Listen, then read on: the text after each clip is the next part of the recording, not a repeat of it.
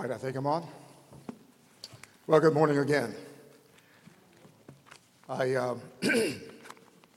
many of you know, Jimmy and Michelle are away on a trip to Israel with several other members, and I am speaking today in his stead. We will continue the series that he started a couple of weeks ago in the book, or from the book of Colossians. Memorial Day weekend, Jimmy started the series in the book of Colossians chapter 1 called Full Reconciliation. He provided a definition as to how we should be at full reconciliation with Jesus, and understanding that our part in this full reconciliation situation is that we accept and embrace agape love, and then striving toward unity with Christ. What's the definition that he shared with us, which I think is a very good one. He talked about how grace and forgiveness sets apart everything. Sunday, a week ago in the series, Colossians 1, verse 9 through 14, he brought to our attention two words. And the words were, so that. So that. When he talked about this, meaning Paul building a bridge where he's sharing some ideas and he's sharing some thoughts. And he'll give you a little bit now and a little bit later and a little bit more further on. He says how Paul is building a bridge where eventually he wants to get us to go. Listen again to Colossians chapter 1, verses 9 through 14. For this reason, since the day we heard about you, we have not stopped praying for you. We continually ask God to fill you with the knowledge of his will through all the wisdom and understanding that the Spirit gives, so that you may live a life worthy of the Lord and please him in every way, bearing fruit in every good work, growing in the knowledge of God, being strengthened with all power according to his glorious might, so that you might have great endurance and patience, and giving joyful thanks to the Father, who has qualified you to share in the inheritance of his holy people in the kingdom of light. For he has rescued us from the dominion of darkness and brought us into the kingdom of the Son he loves, in whom we have redemption in his name. For today, we will continue this series. And one of the takeaways that I want to do my best to share and to hopefully involve understanding is on the subject of why Paul had such confidence in the words that he wrote to the church at Colossae. In fact, Paul tells us in the text today the reason for his confidence. And I hope to bring that out and elaborate on that a little bit, and hopefully you'll be with me as we go through this journey together. Why should we then, if Paul had confidence in his writings that he wrote to the church at Corinth, and here we are centuries later, we're reading those same words, why should we? And how can we be confident in what Paul wrote when we read it today?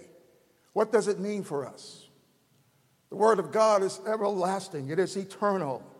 And so what it meant then, it still means today. It is a living document, how we can learn about God and understand God and be recipients of God's blessings. And how do we do that? It has to do with understanding. When I think about Paul, his level of confidence, it has to do with understanding the supremacy of the Son of God. In fact, that's my title for today's lesson, The Supremacy of the Son of God. Paul dedicated his life and lived by the teachings of the Son of God. This text is so critical to our understanding of the supremacy of the Son of God. And I want to ensure that we have the opportunity to gain the most comprehensible understanding as we walk through this text this morning. And so I want to take this text verse by verse, and then we'll develop some thoughts around each of the verses from Colossians chapter 15 and following. The Son, the Bible says in verse 15, the Son is the image of the invisible God, the firstborn of all creation. Well, what does that mean? Well, in case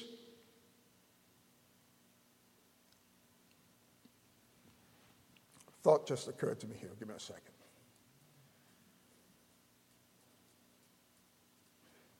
It means exactly what it says. That Jesus is the image of the invisible God.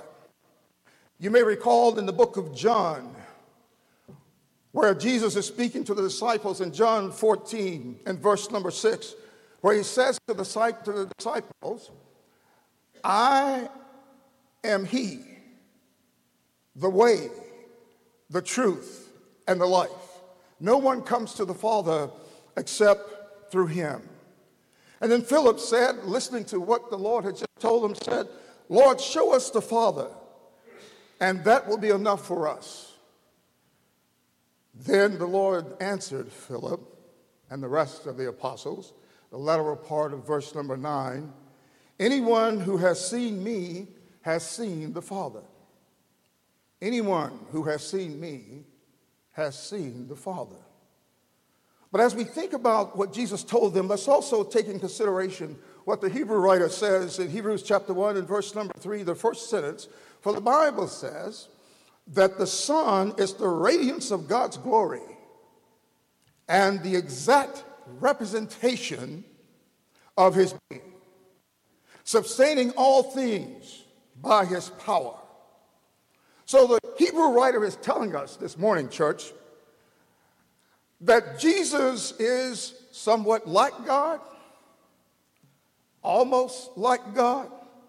No, not somewhat, not almost, but the exact representation of his being.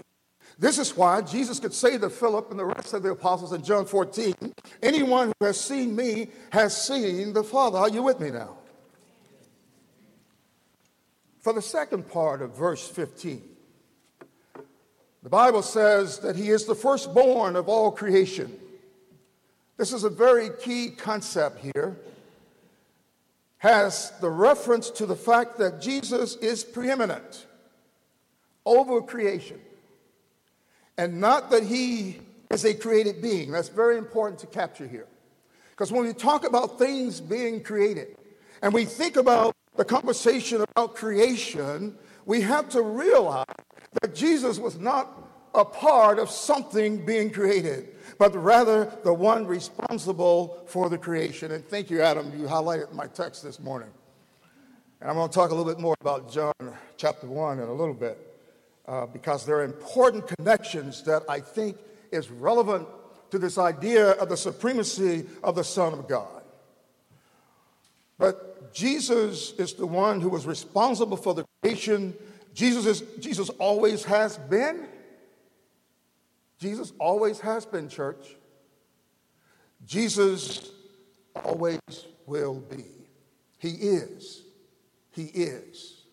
He is. Beginning at verse number 16 in our text, this text helps us to see that. Let's take verses 16 and 17 together. For in him all things were created, things in heaven and on earth, visible and invisible, whether thrones or powers or rulers of authority, all things have been created through him and for him. All things have been created by him and for him. And for some reason, when I was studying and preparing for this lesson, I always had in my mind the idea that everything was created through him. I resonated with that quite well. But for some reason, as I was preparing this idea for him, I go, well, somehow I missed that little piece. But I got it now. And just trying to understand, it is God's system. It is God's system that's put in place. So not only was he the creator, but it was created for him. Verse 17 of that text says, he is before all things, in all things, in him are held together. All things are him, in him are held together. To better understand verse 16 and 17 in Colossians, let's take a look at the writings of John that Adam referenced a little bit ago. Because when I think about the creation, I just love the explanation and the way John lays it out. And when we read that first chapter of John, if we have any doubt about the process that was put in place, any doubt about who Jesus is and where he was, and any questions about the creation, I think John does a fabulous job of giving us pretty good insights. John chapter 1, beginning at verse number 1. In the beginning was the Word, and the Word was with God, and the Word was God. He is, and he will always be. He was with God in the beginning. Through him, all things were made. There's the confirmation on the creation. Through him, all things were made. And then the writer even takes it a step further and say, listen, he made everything, but just in case you miss what I'm trying to tell you, nothing was made without him. I mean, that's emphasis on his role here. Though he made, all things were made. Without him, nothing was made that has been made. And then he says, in him was life, and that life was the light of all of mankind. And the light shines in the darkness, and the darkness has not overcome it. So Jesus' light has forever shone, and it is shining now. And there is no darkness that could ever overcome the light of Jesus Christ. Amen? Verse number 9, let's move down to there. Talks about the true light that gives light to everyone who is coming into the world. The true light that gives everyone who is coming into the world. So how can everyone be recipients of this true light that is offered from the Son of God, Jesus Christ? Let's drop down to verse 14. Here's how. The Word became flesh and made his dwelling among us. We have seen his glory, the glory of the one and only Son, John says, so he tells us that it's the Son of God who came from the Father, full of grace and truth. Now, at this point, I would say clearly that's Jesus. But just in case you need a little bit more, let's drop down to verse number 17 to really see without any lack of understanding that it truly was Jesus who was being referred to here. Verse 17, for the law was given through Moses. Grace and truth came through Jesus Christ. Grace and truth came through Jesus Christ. So that Son that was being referenced in verse 14 is definitely our Lord and Savior, Jesus Christ, as we clearly see in verse 17. And then let's close out this section with verse number 18. No one has ever seen God. No one has ever seen God, but the one and only Son, who is himself God. Remember we said earlier that he is the direct image of God. That's who Jesus is. So when we see Jesus, we see God. When we see Jesus, we see God.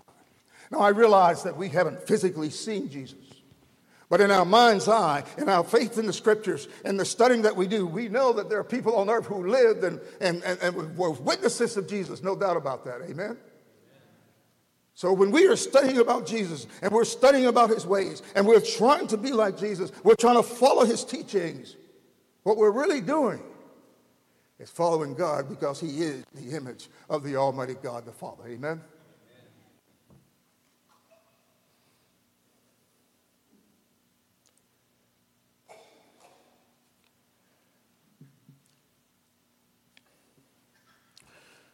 So then, continuing in Colossians chapter 1 and verse number 18, the Bible says, and he is the head of the body, the church.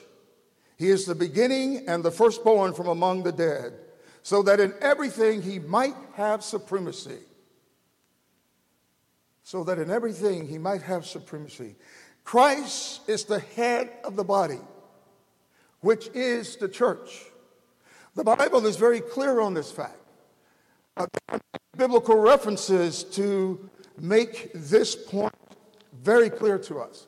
There's no doubt about that. Let me give you one right now that addresses the general role of Christ over the church. Ephesians chapter 1. For the Bible says, God placed all things under his feet and appointed him to be head over everything for the church. When we talk about Christ being supreme, when we talk about the supremacy of the Son of God, we have to recognize again that he created all things. Not only did he create all things, he is the head of the body, which is the church. Not only is he that, he is the beginning. Before anything else, he was. He is the firstborn from among the dead.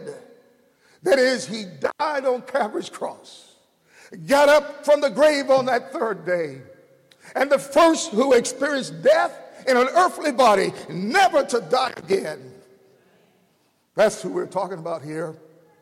So that in everything he might have supremacy, because he is supreme. He is supreme. Church, we're talking about the supremacy of the Son of God. Let's take a look at verses 19 and 20 together in our text.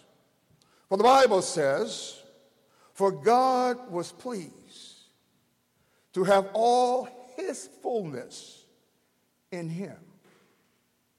God's fullness in his Son. God's fullness in Jesus Christ. This pleased God, the writer says.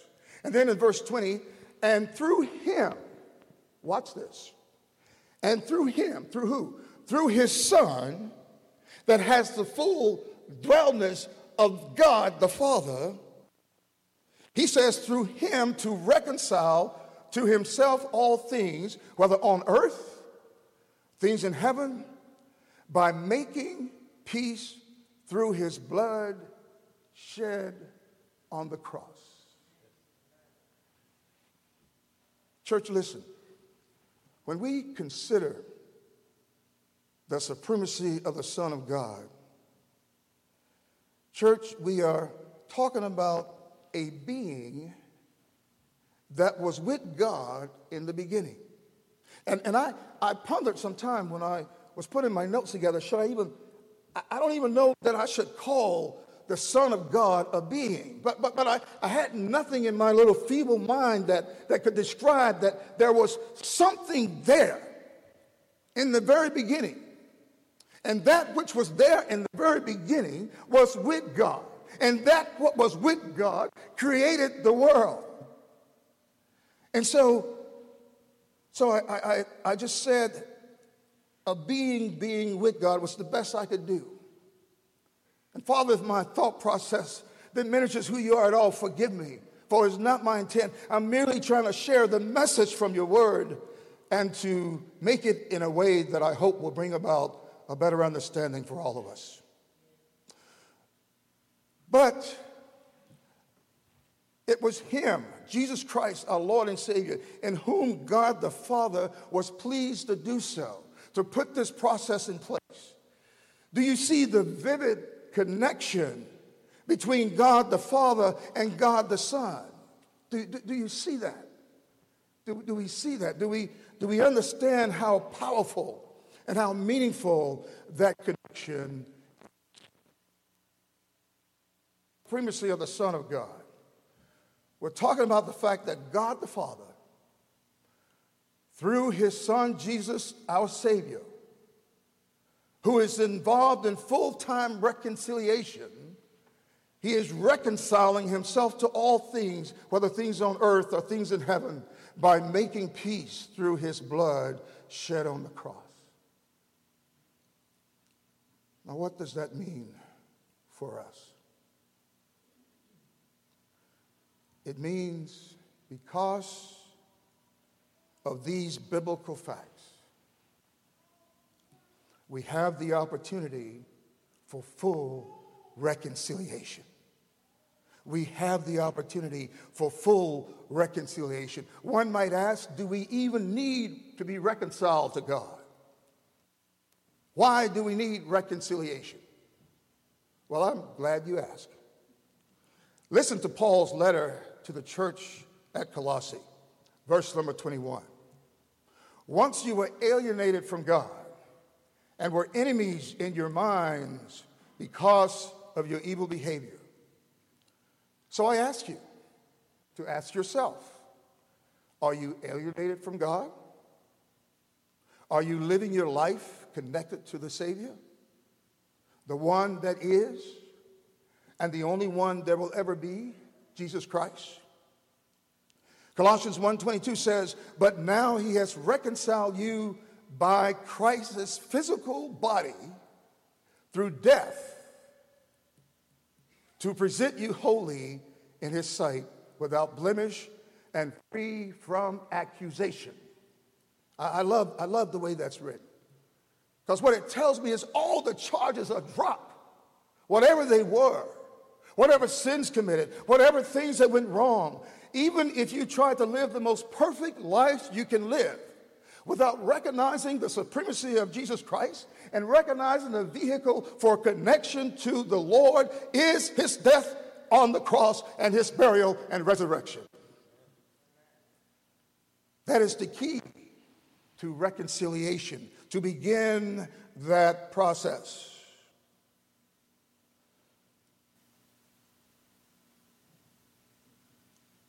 Verse 22 says, but now he has reconciled you by his physical body through the death to present you holy in his sight, without blemish and free from accusation. Colossians 1:23 says, if you continue in your faith, establish firm, and do not from hope held out in the gospel.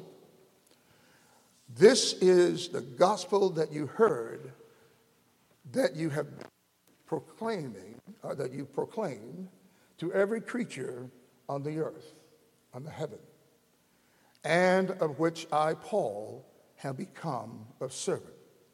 So one last question I would ask. How is your faith? Is it established? Is it firm? Is it a believing faith? Am I holding on to the gospel of Christ? Meaning I recognize it, I accept it, I understand it. I am not perfect, but I'm doing everything that I can to live a life in accordance with his will. Do I recognize the power of reconciliation, of a reconciliation relationship with the Son of God? Questions to be asked and answered by all. When I opened the lesson today, I mentioned that I wanted us to have a good takeaway and a good understanding on why Paul had such confidence in the writing of this text and why we too today should be able to read it and have a solid confidence in what is recorded in the Word of God and govern ourselves and our lives accordingly. What are your thoughts? For me, I think Paul really understood who Jesus is, what Jesus stood for, and what he represents. I believe that Paul clearly understood the supremacy of the Son of God. And I can see Paul making the case in our lesson text today. 7 times. You know, Jimmy had a phrase in the second session, the "so that." And as I was going through this text, I came across the word "all." 7 times in this text that we're reading today, Paul uses the word "all." And then on 2 other occasions, he uses the word "everything." And to me, everything kind of means all, right? If it's everything, it's all. Do you agree? Okay. And then he uses the word "every," so that so the writing reads well with those words versus the word "all." But every would mean all to me as well. So I'm saying that Paul recognized 9 attributes indicating the supremacy of Jesus Christ. 9 of them. And that goes from 1 Colossians chapter 15 to 23. So in verse 15, I'm going to review them just very quickly here. And maybe when you get home and you want to just go in and find those words and underline them and look at those texts again, because these are the building blocks, as it were, of the supremacy of the Son of God. So in verse 15, the Bible says there, Jesus is the firstborn of all creation. We talked about that a little bit ago. In verse 16, for in him, the Son of God, all things were created, things in heaven and on earth, visible and invisible. And just to really bring the point home, Paul says again in that same verse, number 16, all things have been created through him and for him. And then Paul is communicating the why in these texts of the supremacy of the Son of God. In verse 17, the Son of God, he is before all things, and in him all things hold together. You know that song that we learned when we were in elementary school or early day Bible school? He's got the whole world in his hands. Well, when I read this text, that's the thought that came to my mind. Jesus has got the whole world in his hands. All things he is holding together. That's what he's doing for us. What a blessing to be connected to the Savior of the world. And then in verse 18, the Son of God is the head of the body, the church. He is the beginning and the firstborn from among the dead, so that in everything, which means all things, he might have supremacy.